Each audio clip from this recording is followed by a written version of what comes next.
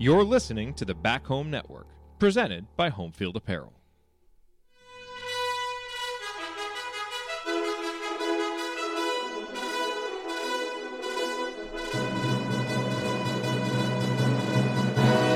And welcome, Hoosier fans, to this week's edition of Assembly Call Radio, where each week we discuss the most important topics in the world of Indiana basketball.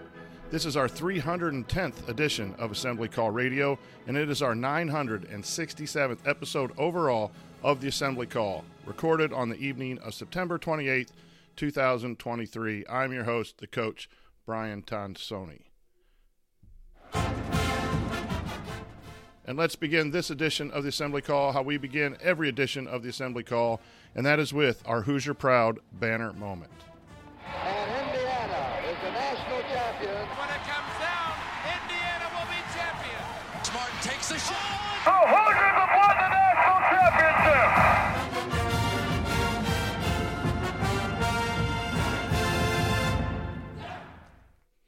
This week's banner moment occurred on Monday when the Indiana Hoosiers took to the practice floor for the first time officially this season. Practice? Yeah, practice. It's going to be very important. Anytime a program has to bring in as many players as Indiana has, practice is going to be vital to mesh all of that new talent. What will Indiana look like on offense? They're going to be figuring it out here in practice. How fast will the players pick up the defensive concepts and mesh together? We're going to figure that out in practice. What will the rotation look like this season? Well, the answers to all of those questions and more will be answered in practice, but also the games once they get started. But practice is important. So with the veteran team, practice is a time to fine-tune, make adjustments, work on individual development, figure out when to rest your studs. But with a team full of new players and returning players with limited experience, practice is not a time to mess around. It is a time to teach. Practice is always important, but this year there's a lot more to accomplish than in most years, and thus the Hoosiers cannot have bad practices. Okay, now let me introduce my co-host this week. Jared is off. Andy is off, but Jared is off building some goodwill at home before the basketball season starts by watching this Packers game and having his wife be able to enjoy the game while he puts his kids to bed. Andy was going to be here with us, but his daughter got a chance to play some varsity this evening, and so the game for soccer. Let's clarify, for soccer. She's excellent young soccer player, and Andy won't be here. So, with me, he's a senior writer for the Big Lead and a lifelong connoisseur of Tony Gwynn hitting statistics. Analyzing players, finding every wrinkle. He hasn't ever hosted, never lifted a finger. He's got all the Well, let me quickly add just one thing about this. Dude just interrupted his own jingle. Ryan, what's your rant this week? Not a whole lot to go on with this week. I think that we're just inching towards a Liam McNeely decision, and some other recruiting dominoes should be falling pretty soon. I think that's everybody's biggest focus. Obviously, we got some practice video, and the guys look like they are intense and ready to go, but it's a third 20-second video, so who knows what the heck is going on there.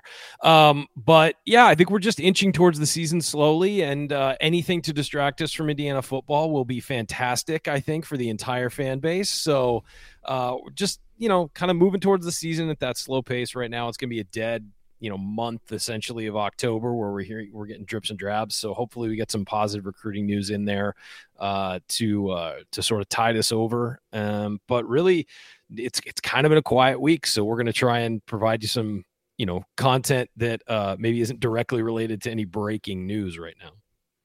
Yeah, and sorry for my discombobulated intro, but my Apple Music went on right in the middle of the intro there, and I was trying Glad to we couldn't hear it. and listen to some music at the same time and trying to figure out how to shut that off and keep the show running. So I'll try not to have that happen. But anyway, we're going to talk about Hoosier headlines in segment 1. Segment 2, we're just going to go briefly over what we think might be the strengths and weaknesses of offense, defense, the roster going forward. Not that we haven't talked about that already, but just kind of get it going here for the beginning of the season. And then we have some excellent questions, as usual, in segment 3. All of that is coming up this week on Assembly Call Radio. And now let's talk about our presenting sponsor.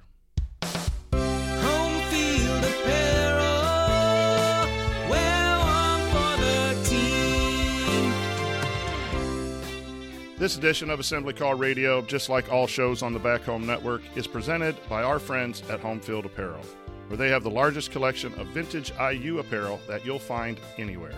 And it's not just IU. Home Field has something for fans and greds of pretty much every school with unique vintage logos for all of them. And no matter what you buy, you know it'll be comfortable and the colors will last through many washings. Plus, you're supporting an Indiana-based company that came up through Kelly. What could be better than that? I continue to buy stuff, looking to buy some Colorado gear from Home Field. Watch it. But, next week, Coach. Next week. Okay, I'll wait till next week. But anyway, Thank go you. to homefieldapparel.com. Use our promo code HOME23. That's HOME23 for 15% off your entire first order. Again, that's promo code HOME23 for 15% off. Once again, the website is homefieldapparel.com. Wear one for the team. All right, here are some Hoosier headlines. Probably at the top of the list is we set our meetup date. The Assembly Call meetup date is already picked. It'll be the first weekend in February. Penn State will be in Bloomington, and so will all of us. So make your reservations, try to buy your tickets, but come down and see us. We'll be somewhere Friday as usual. After we have a team meeting and a team meal, we'll be out, and then Saturday the details will be developed and shared as we get closer to February on what kind of show and live show and things that we're going to do this year in Bloomington. On the recruiting, Should be exciting. Yeah, it's always a great time to meet all of you who can make it and enjoy that time. On the recruiting front, things still look good with Liam. We're hearing a lot of good news, a lot of good chatter. I know that the Twitter world was in an uproar a little bit about a visit from the head coach at Kansas, but those things happen, and when you're down to two, both coaching staffs are going to continue to recruit, and they're also going to recruit other players in those programs. So don't read too much into that. Obviously, we got to wait and get a commitment to be really excited, but things still look good with Liam. And then really good news, Boogie Fland announced the final three of IU, Kentucky, and Alabama, and that's quite the list. Those programs really do a lot for guards. And we're trying to do the same thing. And I think Coach Woodson has Hood Schifino to show. Been out to see Boogie a couple times in New York.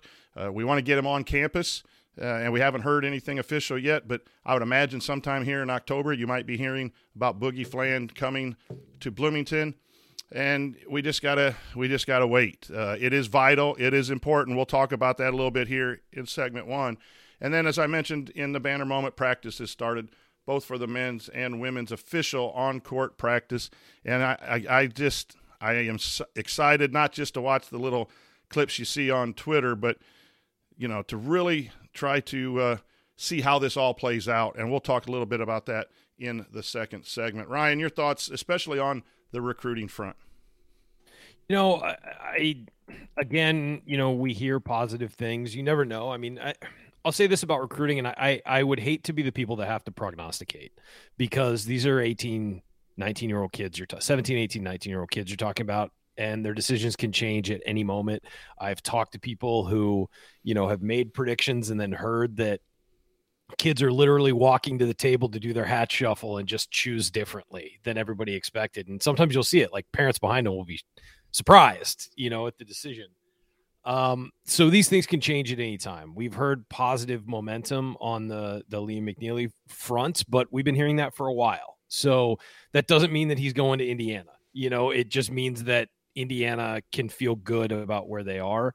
I'll leave any details to that to the experts on recruiting and stuff. And Indiana, has some great reporters who do that. But just we've heard positive vibes, and there's a good feeling, I'll say, around the program for that. The other guys, Boogie, hopefully he takes an official. I think that's really your chance to show off to a recruit, is the official visit. And I'm sure for a lot of those guys, all those visits run together, and feel kind of similar, but it's a chance for IU to distinguish itself against two programs that have had a lot more success than Indiana recently. And yes, you can show, as you said, Jalen Hood Schifino as an example of developing a guy who winds up going to the NBA and went to a great team in the Lakers and a great franchise. And it's certainly something you can sell a player on. But Alabama is on a roll right now. And were they the number one overall seed last year? What No, seed were they in the? Oh man, I should know. Bracketology. They were one Once though. It's done, weren't I they? kind of forget. I don't believe they were last year. I thought they were one. Okay. I'd have to look. I know San Diego State took them down. That's all I remember. But they were a high seed and they were in the top 5 for much of the year and had arguably one of the best players in the country in Brandon Miller. And then you got Kentucky, who turns out NBA players as well as any team, any program in the country. And so it's a tough 2 to go up against, just like it's tough for Indiana to go up against Kansas for McNeely. But just to be in the conversation late is a good thing. Now, as we've said repeatedly, Indiana just has to start closing some of these. Let me ask you this. Did Boogie take an official his junior year? Yes, and then, he did. Then the second question to that is, when you're watching recruiting, do kids always take an official? I know the rules have changed now too, but is it likely that he could still come to Indiana if he doesn't take an official visit since he's down to the last 3? He could. I think it's always better to get the player on campus, and I think it's more of an indication that that you have a better chance if you get them on campus. And now, they've changed the rules where you can take one official visit to a school junior, senior year. You can do it junior year, but you can only take one. The rule that Boogie is operating under, he can take 2. He can take 1, each year. I think they should go back to the old way, but that's me. So do I think it's more like, it's not likely. It doesn't happen often if he doesn't. That doesn't mean it can't happen. He could have just seen everything he needed to see at Indiana last year, have the relationship. He could just be committing to Woodson, not really care about the other stuff. But I think that if he does go on an official visit, it increases Indiana's ability to get him. That would be the way I would look at it. Just because it's, as I've always said, and gotten a little trouble for wording it oddly like 2 weeks ago, but I think that actions speak louder than words in recruiting. And if he's really interested in the school, there's no reason not to take a free trip to campus, meet the players that are there, especially because there's been so much roster turnover since the last time he was there. Meet the guys you'll be playing with, get to know them a little bit, and spend some individual one-on-one time with the entire coaching staff. I think that to me indicates that you really are, that raises it up a little bit to another level of excitement. If you're following Indiana, if he does that, if not, doesn't mean he can't commit. It certainly has happened before. But I just think that it's a better situation for Indiana moving forward if he does visit. Well, first of all, you really didn't get in trouble. You just had some people who were misunderstanding you and then shooting off their opinions. Well, no, I mean, it wasn't artfully worded. It made it sound like I was saying he wasn't going to come because he hadn't said a visit. I just, the indication is just if a guy's really interested, and I think he is. I've heard he's very interested. And he really likes Mike Woodson, but it's a better indication for the program if he's making a visit a priority. Another follow-up, if I might. I know it's all personal, and like you said, it could be close to home, it could be coach, it could be all these things, and we don't understand what is in the mind of these recruits. But how does Indiana win Boogie over Kentucky and Alabama? What do they have to offer that will be the separation for a young man like that to pick Kentucky over Alabama? I think playing time is a big thing. The ball will be in your hands. You're not going to be sharing with a bunch of other top-rated prospects. There's going to be a hierarchy on the team, I think, as well of ages. Whereas at Kentucky, it's typically just freshmen every year running the thing. So there'll be people to learn from and leadership. Hopefully, I mean, you would assume so if some of the guys that we're expecting to return. But yeah, you'll be showcased, just the same way Jalen was. The ball's going to be in your hands and you're going to have a chance to make an impact. You're not going to have to fight you'll have to obviously earn your starting position. You're not just going to walk on campus and start, but like Jalen did, you can earn it. And then you can earn the trust of being able to basically run the team. And I think that is enticing to kids. The tradition, the coaching staff, you obviously have a coach who's been in the NBA. You get that at Kentucky too, but he was in the NBA a long time ago. A lot of Woodson's connections are still there. And I think that helps. So I think those are the things you sell, tradition, all of that stuff. Kentucky has that too. You're not, you might be able to sell them on ours is a little bit, this way or that way or whatever, but going head to head, you can sell that, but that's not where you're going to win. Where you're going to win is you have a chance to directly impact games your first year right from the jump. You're not going to have to fight with anybody. There's nobody with your talent level that you'll have to fight for minutes with. And so I think that's a big selling point. And the other thing is Indiana can sell that, and Indiana proved that with Jalen. So yeah, Alabama to me is a tough team to go up against because they just play a great fun way for kids that want to go and play.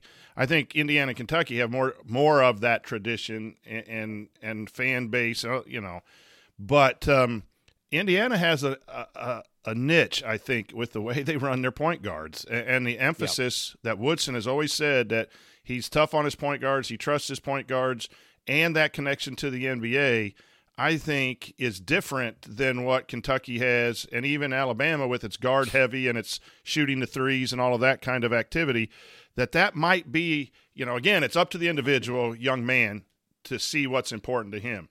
But I do think Indiana has that niche, and they have that niche with X this year. They're going to have that niche with Hood Schifino getting to the league after one, and to get a point guard, I think that's, and I'll also see this. I think that if you look at Kentucky's system, it's heavy with point guards that distribute. Right. They're not typically the leading scorers. The guys who are leading scorers are Jamal Murray, who plays more off the ball. It's, and then it was, who was it? Ulis for his stretch that was the distributor. So I think that if you look at a lot of the Kentucky guards outside of maybe Derrick Rose, or the Calipari guards outside of Derrick Rose, most of them weren't primary scorers in college. And I think that Woodson's system, you can score as a point guard and you can put up numbers, and you'll be running a lot of isolation, a lot of pick and rolls and things like that. Whereas as Kentucky, it's the dribble drive motion where you just are expected to penetrate, kick. And if you can get to the hoop, you get to the hoop. But for the most part, you're setting up the offense for other people. So that, and Calipari has adjusted his offense when he's had a scoring guard and everything, but that's not his go-to system. And what Woodson's is very dependent on a point guard to make things go. You saw that not only with Jalen, but you also saw it with Xavier Johnson at the end of his first year at Indiana. And that's when Indiana got on a roll, is when Xavier was attacking from the point guard spot. So practice has started. If you and I were coaches and we're having a coaches meeting, what's one area that you think Indiana really has to put a lot of time and effort into on the practice floor before they take the court in November? I think it's going to have to be defensive versatility. I think it's a lot of figuring out how the pieces are going to fit together, because you expect those three big guys to be on the floor at the same time. And it's going to be interesting to see how they do that. And it won't be just defense, but offensively too, where they fit, how the pieces fit together. But defensively, can Mbako guard a three? Can Galaware guard a three? Where do you get that defense? Because Renew is going to be a post guy. That's what he's going to be. And he's going to guard the other post guy. And so you have to figure out, who plays the four, who plays the three, how do they fit together? Do you want one of those guys to be a super sub coming off the bench? And maybe playing 25 minutes a game, but coming off the bench because the pieces don't fit that well together. I don't know. But I think it has to start on the defensive end, and it always does with Mike Woodson. We know that defense is his priority. And so I think that will be the interesting development, is how do they fit those pieces together? Because it is kind of, I don't mean this in a negative way, but it is kind of an awkward roster of like how these pieces fit. And that doesn't mean it can't work. It's just kind of like, on paper, you're sort of trying to figure out what the plan is, and they have to have a plan because they went out and got these guys with it's not traditional. It's not no, a not at all. Roster of a typical 1, 2, 3, and I know positionless basketball, but even that is where we're going. You usually have the three perimeters, a stretch four who can post and do some things, and then your big center. You got a lot of guys who are going to be playing outside of their natural position. I agree 100%. I think it has to be defense. We know that from Coach Woodson when he started the program. It was defense, and the defense faltered a little bit last year statistically in KenPom. It dropped. It did. Xavier being out really hurt, and that ball pressure. And just the way you have to slide together, and we always say on a string, everyone on a string. It's not just one guy guarding, you have to get better at guarding the bounce, but you also have to have off-ball positioning. And in the community, Coach Adranya put that film room together on Miller Kopp. You don't think of Miller Kopp being an excellent defender, but he was an excellent position defender. And he was a guy who got could better and better and better. And so when you bring in so many new guys, the positioning of the defense, not just the watching the ball, but watching the guys off the ball, is going to be hugely important, because that's going to have to win games when you have to get a stop or two, regardless of your pace and how many points you're scoring. If you can't stop people, look at Iowa. They haven't won a whole lot that way. And I think you're right with the non-traditional fit. Then it's really you got a lot to work on. So practice has started. We know Coach Woodson and staff is working really hard on that. So, okay, coming up on Assembly Call Radio, let's turn our attention to the upcoming season. Ryan and I are just going to go through what we think are some strengths and weaknesses, offense, defense, and the roster, and then we'll answer your questions. So stick with us here on the Assembly Call.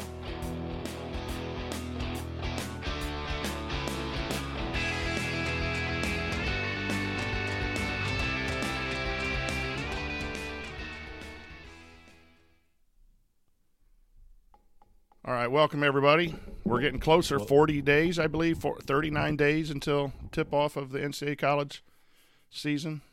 I'm sorry to my Cubs fan friends out there. They're blowing it again today. Goodness. The Cubs or Marlins only have to win one game, no matter what the Padres do, to eliminate them, and they're just stringing the Padres along by collapsing. And the Marlins are down now too, 1-0. Are they playing? I didn't know. Yeah, they're losing to the Mets in the bottom of the 8th at New York. Yeah, and if the 3 tie, the Padres take the tiebreaker, which is hilarious too, because they've been like one of the most disappointing team in MLB history. So New York goes to Houston, I think, and finishes out, and Houston's fighting for a playoff spot, and the Cubs are going to Milwaukee, who's also and the way those two teams have been playing is not beyond. No, not beyond the possibility that they're out. Yeah.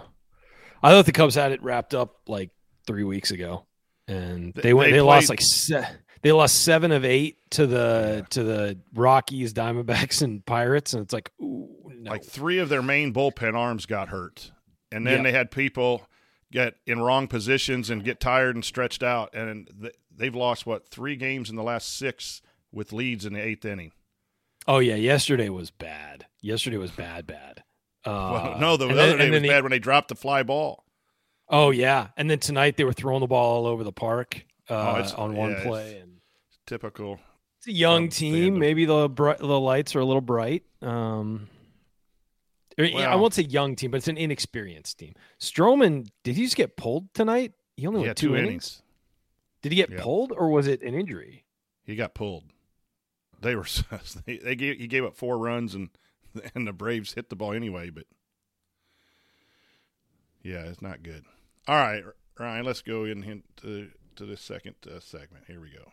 Yeah, they lost 12 of 18, by the way. Jeez.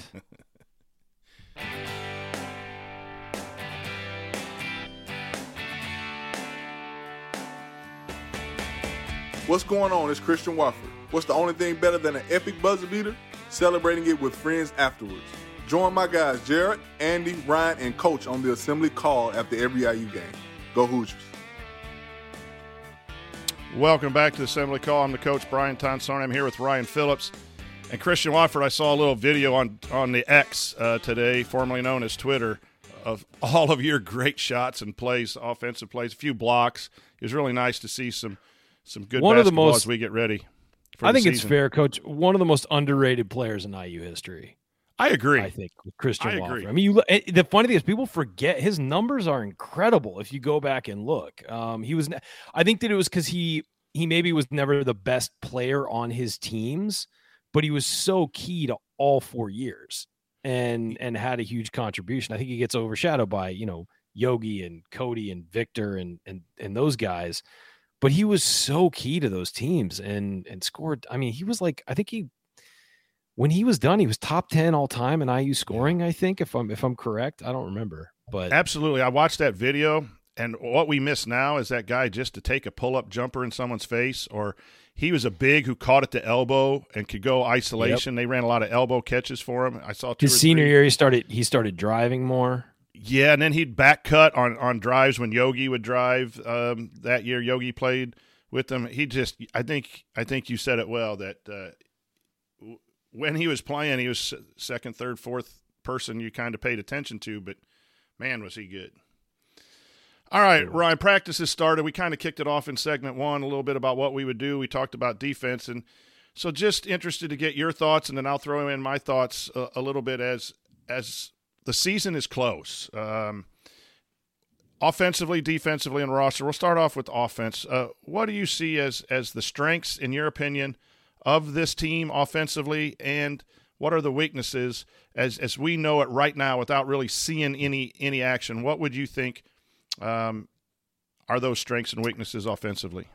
Well, the strength is going to be size. I mean, they're going to be bigger than everyone. So I would assume down low they're going to be pretty darn good. I think they've got some veteran leadership in X and Trey Galloway.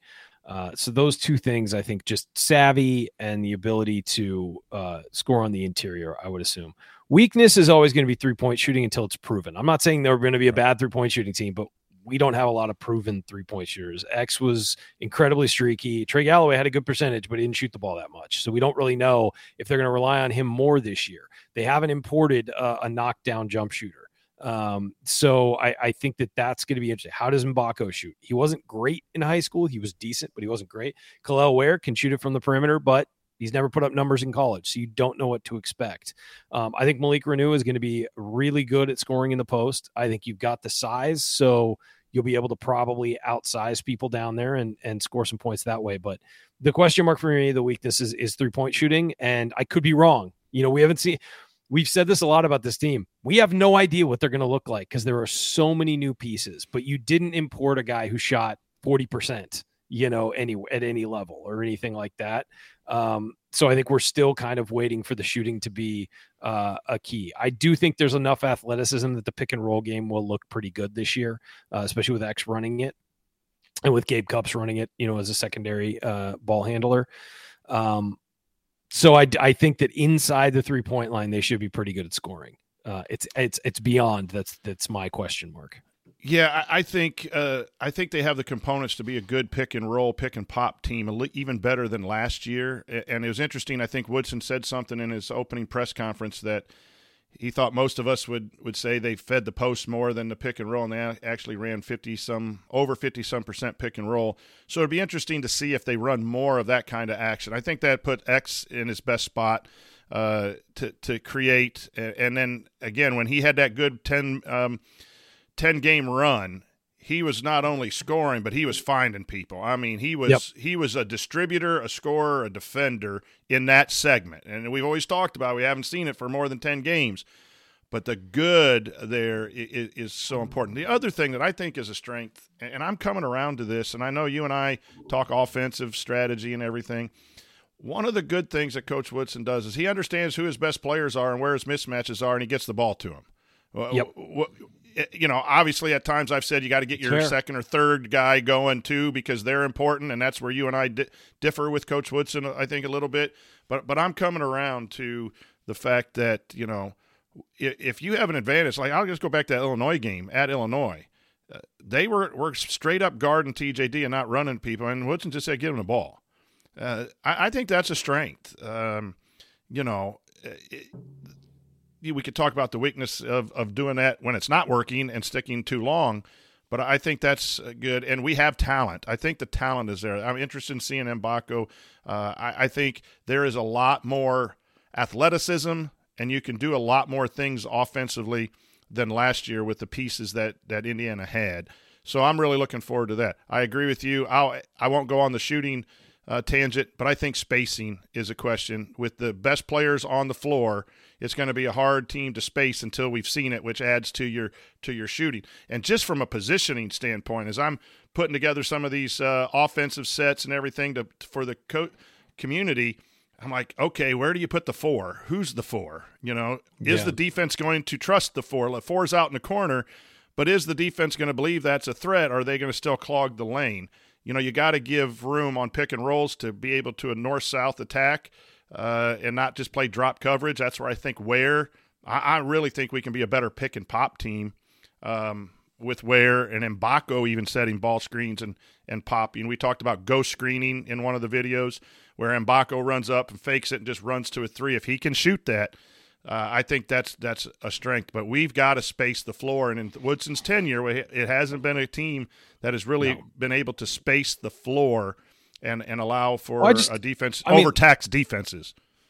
I mean, we can say we don't want to get too deep into the shooting, but it's just 3-point shooting has not been prioritized in his tenure. And that's one of our main complaints. And it's got to be modern basketball. You have to adapt to the way the game is played now. And the way the game is played now is everybody else can shoot threes. And you need to be able to do it. Takes them in the break. Early in the shot clock. Don't be afraid to take I was watching that Watford stuff too, and how many times Hulls would come down or Yogi would come down, they drive the lane and just pull up and kick, in the Verdell shot and the Kentucky shot. Take some of those. Modern basketball takes some of those, and I think that's something we have to. And if you can shoot them, and if you develop the shooting, it will benefit you more often than not. I mean, even if you take a badge, you'll take a guy rushing one every once in a while to get that to be a consistent part of your offense. And I think that sometimes guys are afraid to pull the trigger. So I think to answer that, I think CJ Gunn and Caleb Banks are real keys to stretching the floor and being able to maybe play some 3 guard lineups with Ware and Renew or Mbako and Renew and play a 3-man rotation in that 4 and 5 spot. We're not deep. I hope so. We're not deep at that. No, I'm just always with these guys. I mean, we know what CJ Gunn could be because we watched him in high school, and I loved his energy last year and everything like that. But I'm very much a guy who's like, until I see it on a college court, I'm not going to count on it. Now, I believe they can do it, but I'm not going to count on it. I'm not going to say, well, CJ Gunn will shoot 35% this year after he shot, 8% last year, until he shows he can do it, which I think he can. It's in him. The ability is in him. It's just a matter of actually doing it. And I think he can do it. I think he will be a much better shooter this year, but I'm not going to count on it. I'm not going to bank on, he's going to hit 35 this year. We all know that. Like I can't do that. He's the prototypical 2 guard. 6'5", absolutely. Coming off screens, catching and shooting off of a flare screen or off of a pin screen. But we do not know if he can do that yet. As soon as he can, whether it's his sophomore year or his junior year, then his game's going to elevate and Indiana's ability to shoot the basketball. You saw that with UConn last year, Ryan. I forget the guard's name now, but they had the big guy in the middle. They had some forwards, but that guard coming off pin screens, you had to break through screens. You had to get out and close out hard. Jordan Hawkins. Yeah, just a knockdown 3. And the thing, and it's not Trey Galloway. Trey Galloway can shoot, but he's not a knockdown. I mean, he's not someone you're going to run screens for, right? He's going to get it off the drive and such. Yeah, and Hawkins, it's interesting. In that national championship game late, and Hawkins is a perfect illustration of why you need guys like that.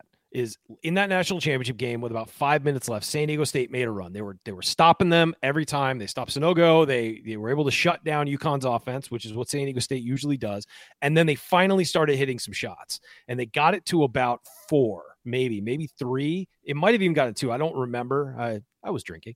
But Hawkins came off of several screens, got the ball on the wing, and went up, and it was not a straight set, I'm ready to go shot. It was kind of off balance, and he was kind of swinging into the shot, and he nailed a 3 that was a very difficult shot, and he made it.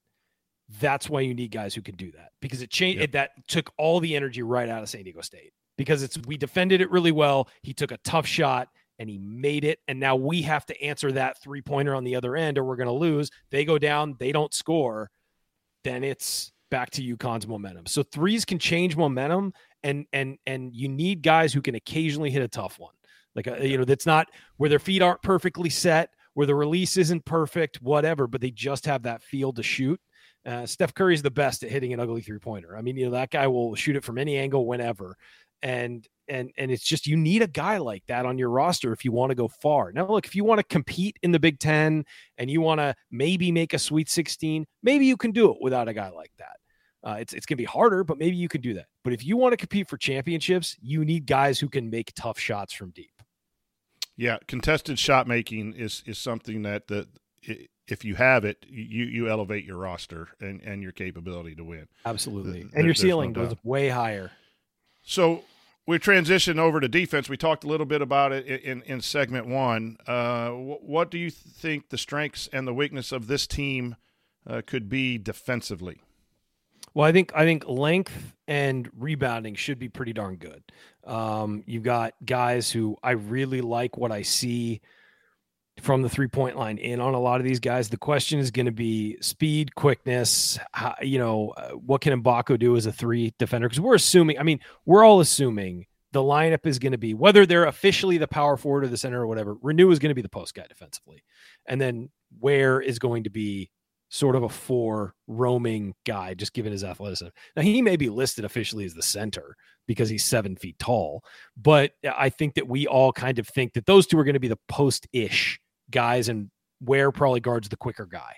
And then can Mbako defend the 3? Xavier Johnson, can he guard without fouling is another thing, because he gets into it with refs a lot. He's got to show the maturity not to.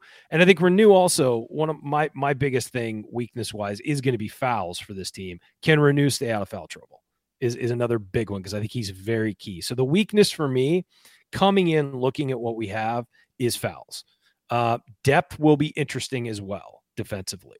I think you've got some really good defenders in CJ Gunn, Caleb Banks, and then you've got all these athletic guys in the starting lineup. I think the depth is good, but my question then is, not playing as much as they have, can those guys translate that into production when they're playing?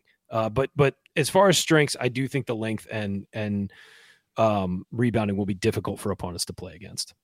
I'm a big believer that both on the offensive end and the defensive end, that this will be a much, much better rebounding team, just because of the athleticism. Obviously, you're going to need Ware to play at a high level, and I think Woodson's going to get his motor going. But, we did not have your 3 last year. Miller Kopp wasn't a rebounder. I mean, he couldn't go up above the rim. Now you got Mbako going above the rim, and Xavier Johnson is a nice point guard rebounder as well. He is. He puts up good numbers, surprisingly. Yeah, and then you can get out and go. Like, you got to finish defensive possessions with a rebound. And if your guards can rebound, or you can push, like they showed the bigs pushing, they showed that they wanted Trace Jackson Davis and even Race Thompson at sometimes pushing. I'm a big proponent of faster paced basketball, but you got to finish with the rebound. And so I really do think this team is set up to rebound quite well, and that's going to bode well. I think the question, the strength is going to be that length and that athleticism. I think we're going to be able to pressure the ball, whether we can pressure it without fouling or pressure it without getting beat. But I do think you're going to have longer legs. That dreaded word of deflections happens when you have long arms. But it is an important thing in basketball. Deflections are important. Tom Crean didn't get that wrong. It was just that he would always mention it as like his most important stat every game. And It's like, Tom, you guys missed how many shots? Deflections don't matter if you can't hit shots. Every program will chart deflections. The concern that I have, and I mentioned it in segment 1, is position. Is this team going to be able to be in the right position more times than not, or at the right percentage in order to stop teams? And I'm really concerning about how they get out and close out on the 3. I think at times, we ran that segment on the nail slot rim or whatever, where they put the guys in help first and then close out. Are we going to be quick enough at the stated positions, 3, 4s, and 5s, to close out on the stretch 4, the 3 that is a little more athletic than Mbako or Banks, who are playing the 3? That is going to be a key, I think, early on when we play some of those teams we should beat, but they're going to, Florida Gulf Coast, I was sending a text to you guys. Like, I'm looking at the almanac and reading up on, I use opponents, and they shocked USC last year at USC early, and they have 4 starters back. So how quickly do you get these new guys to understand Coach Woodson's defensive philosophy, and then transition defense too? You got to understand transition defense so you don't give up early shots. But I think we're all concerned about the roster, which we'll talk a little bit next, but I think defense to me is the biggest concern, because I think skill you can put points on the board with skill sometimes and just freelance basketball, but you can't freelance on defense. The roster, are we deep enough or not, in your opinion? And is that another thing? I'll go back to what you said. Are you going to know it when you see it? Because right now on paper, I'm not sure we're totally deep enough. We got good pieces, but I don't know if I'm comfortable with the depth. I guess I would say. Your thoughts? Again, I need to see CJ Gunn and Caleb Banks play more. I think Peyton Sparks will be better than, projected. He's kind of quietly in the background. I think he'll be a very solid bench piece. But we're thin at guard. I do think, I think a guy like Tamar Bates leaving really takes some of the depth out of there. And they didn't really find a replacement on the wing or at the 2. Gabe Cupps, the reason why I think they're thin at guard especially is that Gabe Cupps is probably going to be the backup point guard, and he's going to need to play. And while I like him as a long-term prospect for Indiana, my question mark is just thinner guy in the Big Ten is a tough combination. It doesn't mean he won't eventually be great for Indiana, but how good can he be as a freshman when he's getting beat up like that? So again, needs to show me he can take that physicality. I haven't seen it yet. Doesn't mean it doesn't exist. So there's just, I feel like we're kind of hemming and hawing a lot. And guys, you have to understand, we haven't seen a lot of these guys play college basketball, and we haven't seen them in Indiana uniforms. This isn't like last year where we pretty much knew everybody coming in. This is a very different situation, and it's hard to project Indiana this year. It really is, because Khalil Ware, for example, we know what his ceiling is. His ceiling is a lottery pick who is a incredibly impactful player, has a little Kevin Durant in him, and incredible length, all of that stuff. Who he is as a college player, well, last year was pretty much the polar opposite of that at Oregon. He just wasn't very good. And he, there's a lot of reasons for that, and probably a lot out of his control. But so now what's he going to be at Indiana? Where on that that's a very wide spectrum. Where is he going to fit in Indiana? So Mackenzie Mbako, incredibly talented 5-star freshman. How does he translate to college basketball? We have no idea. And so I think that it's hard to make all of these projections. We're giving what we think, but it really is kind of the range of, I don't think there's ever been a season at Indiana since I have been a fan where the range of possibilities is as wide as it is this year. This is by far the widest range of possibilities I've ever seen. This team could be 500 or it could go to the Elite Eight. That's kind of how I feel. If it all comes together, this team could make a run. If it doesn't, they could struggle. Guys could worry about their pro prospects and be ready to get out the door, and head out. Woodson could run a system that doesn't fit the players because it's a different setup than last year. And things could just go sideways. So you're kind of in this situation where I don't know what to expect. I really don't. There's a lot of talent, and they could be really fun to watch at times. And I am looking forward to seeing them play, but it's so crazy to think how wide this range of possibilities is. What, again, we're all just speculating tonight, but what's the rotation, the ideal rotation with this roster if things work out? And then how tight do you get your roster if some of the guys aren't ready to perform? What would you do if you were coaching? You got to feel Anthony Walker is going to play. So we're talking, we know what we've said what the starting five is: Xavier Johnson, Trey Galloway, Ware, Mbako, and Renew. You got to figure Anthony Walker is going to be in the mix or he wouldn't have come. So that's 6. Caleb Banks and CJ Gunn have to play or it's a waste. So that's 8. You add in Peyton Sparks. That's 9. I think that 9 is probably your. You got to play Cupps. And Gabe Cupps. So that's 10. So you have 2 full units, and that's 10. I forgot about Cupps. We're not going to go back to the hockey style 5-on-5. No, I hope not. But you have to expect that it's probably going to be 10 players for a while, and maybe you tighten that up at some point. Somebody will get injured at some point, and whether it's a one game or not, you're going to have some flexibility there. But I would assume they'll start with 10 and go from there. Remember, they're short of scholarship this year too, so by design, I think they didn't want to They and didn't want to Ja'Kai use is up still an hurt. extra one. So yeah, Newton. until I we mean, get a lot of people are speculating on a red shirt there. Again, I'm not breaking any news there. I don't know, but there have been a lot of people speculate he may just sit this year to get healthy and come back next year. And I'm not sure that he's a guy who would. I'm not sure Newton was a guy who would have played a ton anyway this year. Maybe early, gotten some time, but he could have been in line for a red shirt anyway. So, think he'll be a good player, but there's just doesn't seem to be a whole lot of opportunity for him there, given CJ Gunn's ahead of him, and so is Trey Galloway. So, yeah, I would say 10 is probably the target, and then you've got again Newton, big question mark, and Leal are the deep bench.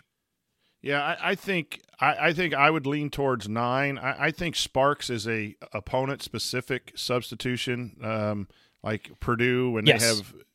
He's going to get more of his minutes in a game where there are some real big dudes that are going to post up, and you can go in and bang Michigan and State or something. Pick like up your that, 4 or 5 fouls.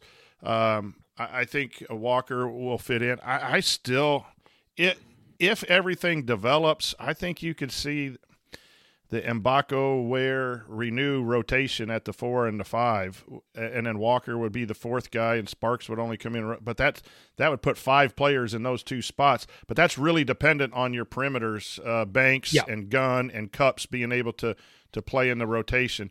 I know, Bob Thompson will make fun of me because it's the 9,000th time I said it. It's a guards game, and we got a lot of bigs, right? So I like that lineup because I just firmly believe that Mbako is really, really, really good as a 4. He's going to be good and probably really good as a 3, but I think he's his best at the 4. So that's my concern with the roster, and it is dependent on a couple second-year guys and a freshman to develop. And if they do, then, man, Indiana's going to be ready in March. But with those guys, you never know, do you? Whether it's going to be right away or it's going to be Christmas time or maybe it's their sophomore and junior years. When those guys, those developmental guys, when they pop, the sooner the better. I'll say this to a guy like Cups. I mean, I know for a fact Mike Woodson really loved Gabe Cups as a recruit, despite recruiting rankings. I think when they started going after him, he was only a 3-star and he's kind of skinny and but he was a winner. And Indiana really liked Gabe Cups, and so I don't think he's bringing him in to not play. So I don't think Gabe Cups is going to get 5 minutes a game to start. I think he is going to be the backup point guard, as far as I can tell right now, unless they really plan on Trey Galloway being the second ball handler. And, but I don't think that's the case. I've heard people say that he, in the off-season workouts and in the scrimmages, and I haven't heard anything from this week yet, but the coaches really like Gabe because of his competitiveness and because of his basketball IQ. He's got all the intangibles. That's never a question for me. Will be, his physicality and speed of the game and all of that stuff. He's not quite at the level of Hood Schifino, who you can throw in there and at 6'5" and his build and NBA pedigree. And the competition he played against. Jalen played against college competition all the time at Montverde. So, I mean, they always say those kids from IMG, Montverde, whatever, they're ready for college when they're on campus. So, I think he's going to be a kid like a Hulls that just finds ways to win, knock down big shots, makes the right pass, hustles back, gets a deflection, dives on the floor, is that Energizer Bunny that when the starting unit isn't playing well, he gets subbed in and the crowd goes crazy because he got, 3 or 4 minutes. And the one thing about the bench is, think about how many times Caleb Banks got tips and offensive rebounds. Think of CJ Gunn getting deflections. We all talk about them offensively, but that could be a spark defensively. If things aren't going well, throw those 3 in and get after it, right? With their length and that's an interesting spot to use that rotation. We've talked recruiting already. There's some momentum. Indiana's doing a really good job of getting seats at the table with some of the biggest recruits, and now we just have to wait patiently for them to land. So I think that's obvious. The weakness would be if we don't get some of these high school guys, and we have to rely on rosters and coaching. I'm sure Ryan and I will have a lot to say about the coaching going forth once we see anything. But we just wanted to give you a quick little idea of what we're thinking about as practice started what Indiana might be good at and what Indiana might be bad at, and we'll probably be proven 100% wrong, and maybe just whoa. Speak for yourself. I'm going to be right. You know me. You've never been wrong, so never once. Never. Okay, once. maybe once in a while. You did live in Milwaukee. I did, man. It was cold.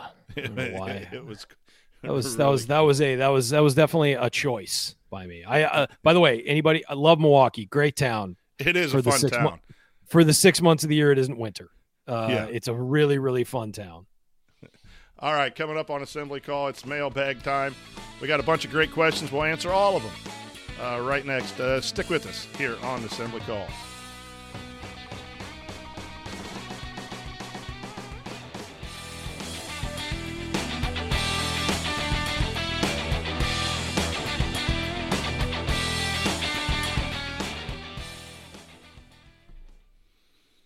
So, all Coach, you were talking about Miami being down 1-0 to the Mets.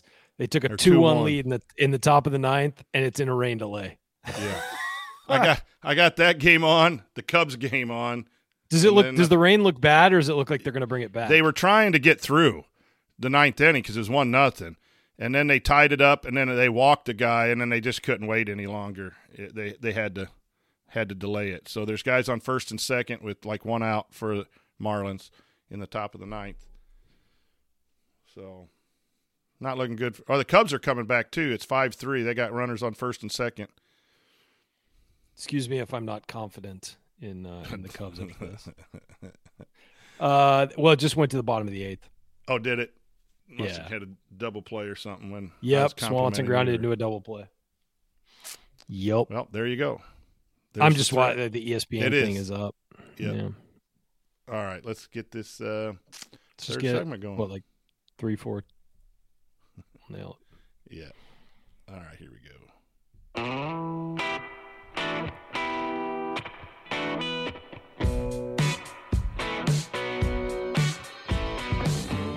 Hey, it's Romeo Langford. What's the only thing better than hitting a game winner to beat Wisconsin?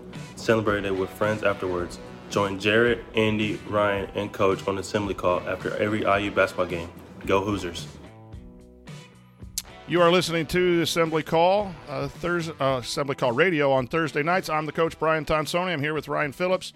And in segment 3, it's now time for our mailbag. And these questions were submitted via our private IU basketball discussion community, which you can learn more about and join. Go to assemblycall.com/community. All right. Phil Samuels asked this. Did Bill Self return to Mount Verde to recruit Cooper Flagg or take another shot at Liam? It used to be NIL was a separate discussion. Are coaches now recruiting with deals already made? To the second part of that, yes. They are recruiting with money in mind. And a couple coaches have brought up, we need to get that out of the game. The NIL deals to recruits, we need to get out. NIL deals to players who are on campus or whatever, or you talk about a recruit, like the opportunities that are there and all that. But there are a lot of prominent coaches now coming out saying that handing hundreds of thousands of dollars to recruits who have never stepped on campus and never played a game probably needs to be taken out of college sports. I know a couple guys have talked about that recently. Lincoln Riley talked about it, and he said, we don't want to pay high school recruits. They've done it with transfers, but they've said that a lot of guys he talks to, and I've talked to some coaches and stuff. They said it's bad. It's bad for college sports for these guys to be getting deals before they're in, because a lot of them have backfired. And guys are there for a year and leave, and you've handed them a huge chunk of cash, and I think that they don't like it. So yes, but as of now, while it's still legal, NIL deals for recruits are happening. And it may stick around. That may be the new normal everyone has to adjust to going forward. As to why Bill Self returned to Montverde, we don't know. It's like have heard certain things and stuff. I know he's after Cooper Flagg big time. Liam McNeely is also down to Kansas and IU.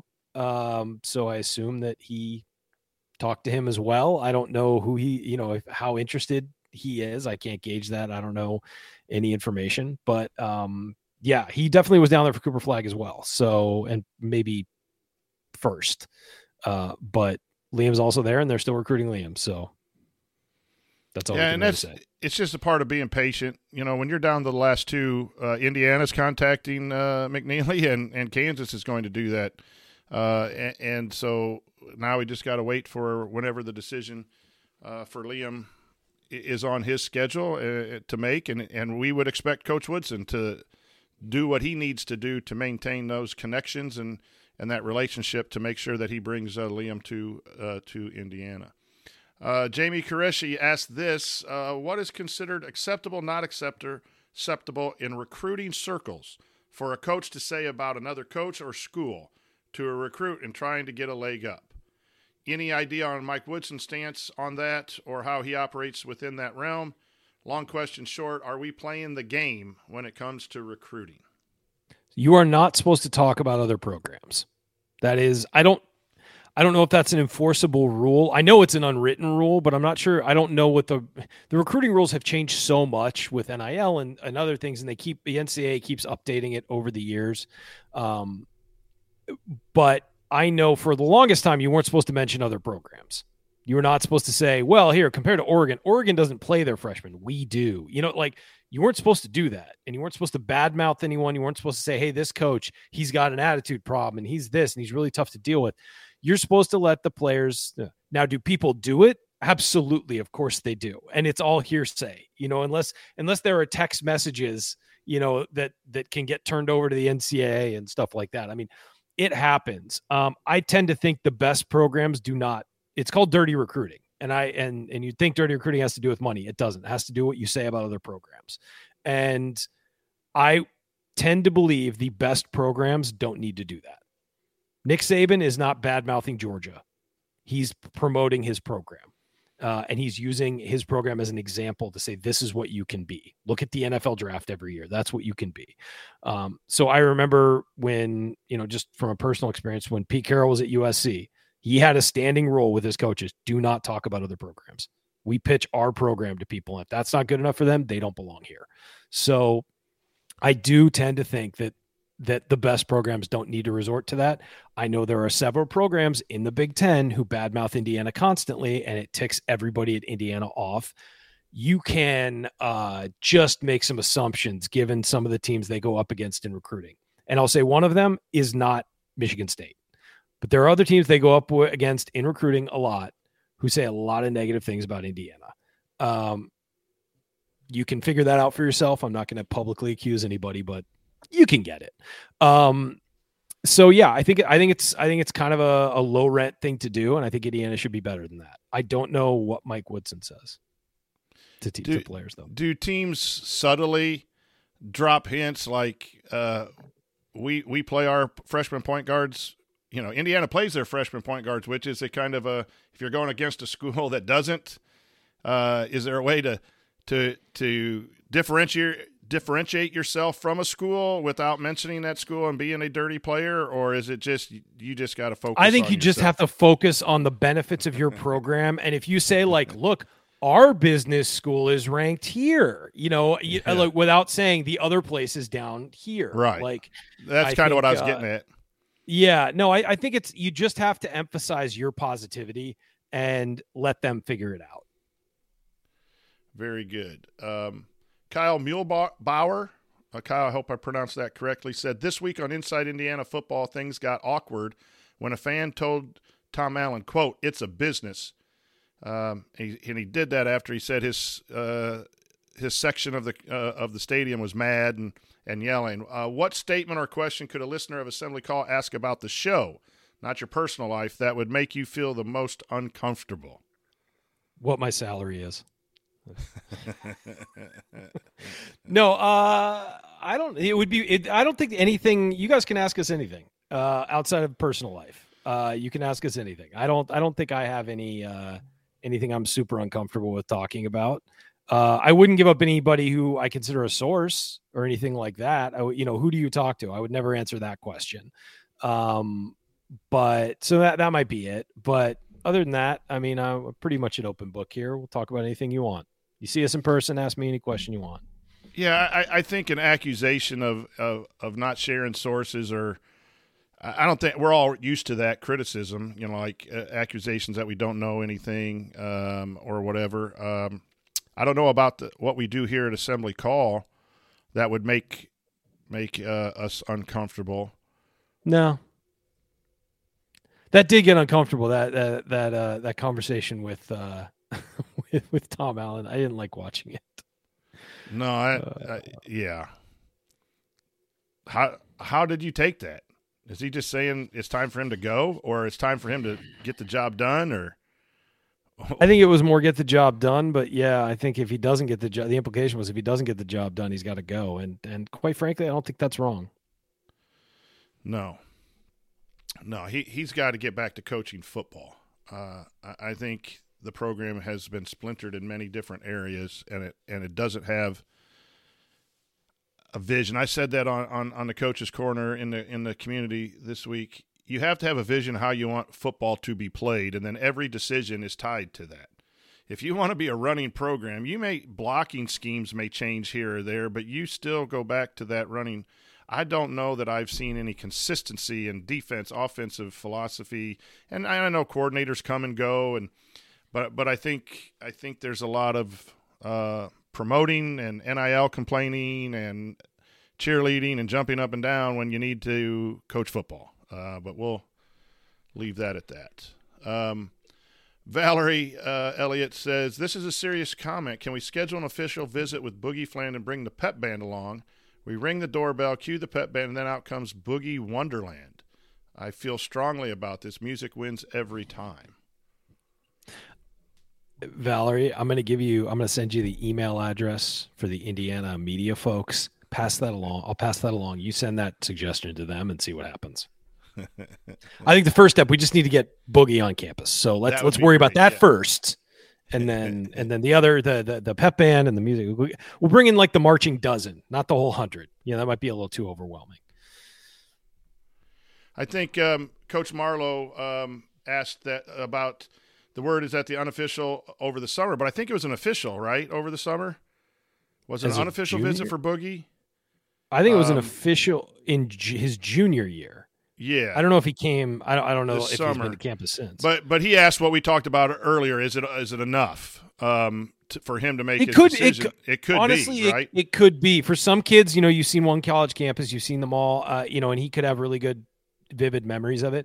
I just think that it is beneficial to the program to get a kid on campus as much as possible. And if he's really down to 3. It'd be really good for him to visit. That doesn't mean that Indiana's out if he doesn't visit. I certainly don't believe that. And I know he, again, really likes Indiana, is really interested in Indiana. Put him in the Final 3. I mean, that proves that. We've been saying that for a while, though. And I think that, yeah, it just you can feel better about it if he's on campus. And that's not that you should feel bad about it now. I just think it's another additive. It brings it up another notch if he does get on campus. So he asked, what are the odds IU lands Boogie? Are you comfortable just saying that, or is it just 33%? 33%. Let's go there. No, we know what we know, and we're not the recruiting experts. I mean, we hear things, but we're not, there are other reporters who are Indiana people who are much more involved in that than we are. But from what I've heard, he really likes Indiana, really likes Mike Woodson. But he has connections at other schools too, at the other 2 schools too. So It really is just kind of, again, you're predicting what an 18-year-old kid's going to do. And, it could change any day, but I know that he does really like Indiana and he likes what Indiana has to offer, but who knows? So I think Greg asked an uncomfortable question here. How many times have I worn Purdue gear in Delphi? That's not uncomfortable, Greg, because I own nothing Purdue. No hat, no T-shirt, no home field. I will never buy home field Purdue. The sad thing, Greg, is that our school colors are the same as Purdue, and I do wear school colors on Fridays and to sporting events, and it kind of makes me a little uncomfortable to wear that. But anyway, that's a good question from the chat. Last question, Ryan. Kevin Sermersheim says, if McNeely were to commit to IU soon, fingers crossed, do you think that announcement would have an impact, either good or bad, on Fland and or Queen's decision to come to IU? Well, he's very close. He's very close with Derek Queen, so I think it can only help. They're very tight, and so I think that can only help. I think those guys are both going to make their own decisions, though, just from what I understand. And they, as they should. They shouldn't pick the place that their buddy goes. They should pick the place that's best for them. But I think that it's a benefit certainly with Queen. I don't know how it would affect Fland. I don't know if they have a relationship or if that, getting a highly ranked player to play with would entice Fland. I think wherever he goes, he's going to have highly ranked players to play with. Those final three schools are all going to be in a very good position talent wise. But I think it would certainly help with Queen. And I think that, Queen just, Well, we've gotten positive momentum from on the McNeely front. From Queen, what I continually get is just a shrugged shoulder. Just like nobody knows where he's going. It seemed like IU for a while. He might be leaning Maryland now. Houston is still in the mix. So that one's kind of feels like a toss up. And probably changing for the young man, changing every day. So I think Indiana's still in it. Indiana's going to fight to the end. They would love to land him. They put a lot of eggs in that basket, especially with Flory Badinga going elsewhere, choosing Kansas, which was a surprise to me. I thought he was going to Duke for sure, by the way. I was told by numerous people about 2 weeks before it happened that he was going to Duke and then he went to Kansas. Kansas is good, man. They're good at recruiting. But yeah, so I would say to get back to the question, if McNeely commits to IU, I'd say it can only help with Queen. And I don't know how that would affect Fland's recruitment at all. I think it affects Fland's recruitment some if he's concerned whether Indiana can win or not, right? Alabama's been winning. Kentucky's been winning. And that's kind of he wants to go win probably. So that's my point with he'd be around talented players. So there'd be a better chance of being successful is kind of what I meant. So it evens Indiana up with those others because the recent history is in favor of those other. It could only help. So, and the bottom line, Ryan, we need a couple guys. We just don't need Liam. We need a couple of these guys to say yes to IU. Last question, Ryan. USC going to blow out Colorado? I don't know if it'll be a blowout. I think that Colorado is going to come out a lot better. They got humbled last week. That was just an utter beatdown. I think Colorado's going to come up fired up. It's a sellout. There will be a lot of USC fans there because it's Colorado and there's. Why are they doing that, Coach? It's 9 a.m. It's 10 a.m. locally, so they can make it the noon national. Make that the night game. Wouldn't that be awesome as a night game? That atmosphere. They're doing a whiteout. So I think it's stupid. I also think that whenever there's an early start like that, I think it helps the team that's not as good, which is Colorado. Yep. So anything awkward or different or off, I've talked about the classic, the downpour game, that helps the team that's the underdog. So it'll be interesting. They're at home. They refocused after getting blown out. I do think USC wins, but I don't think it'll be a repeat of the Oregon game. I think at halftime, Colorado could be ahead. Indiana is all right. I got to USC's. Folks, thank you. USC's defense. Dude just interrupted himself. I did. All right, I got to get out of here, folks. Thank you. But yeah, I think it should be. I think the first half certainly should be a fun game. It's two of the best quarterbacks in the country. Recommend everybody watch it. Caleb Williams is, if anything, he was unbelievable last year, and he's if anything better this year. He will be the number one pick in the draft, regardless of what happens the rest of the year. So, fun. It should be a fun one to watch. I'm getting up real early to watch it. So, you get up even earlier and watch the Ryder Cup. Don't you have to cover the Ryder Cup starting? I don't have to on Saturday. Stay up late for you guys, right? Yeah, probably. Starts at 10 o'clock. And then I'm going to be in Rome next week. I'm missing it by 3 days. Oh. Yep. Very good. Well, that's going to do it for this week's episode of The Assembly Call. If you want to see us do the show live, join us at assemblycall.com on Thursday nights for this live broadcast of our Assembly Call radio recording. Thanks to Bob Thompson for producing our music, and thanks to John Ringer of rigdesign.com for designing all of our logos. And thank you for listening. Until then, take it from me, Yogi Ferrell. Keep your elbows in and your eyes on the rim. And go Hoosiers.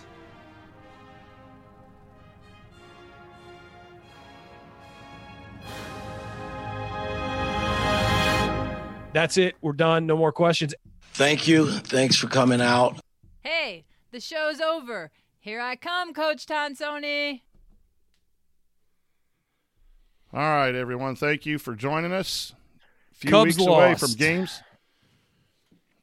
Sorry, Coach. That's all right. I got IU football. I got IU basketball to look forward to. Attaboy. Go Trojans, by the way, also, and go Hoosiers. Yeah. Very good. All right, guys. Very good. Thanks Have for tuning a good in, evening, everybody. everyone. Love you, Coach. I'll see you in 2 weeks. All right. Peace.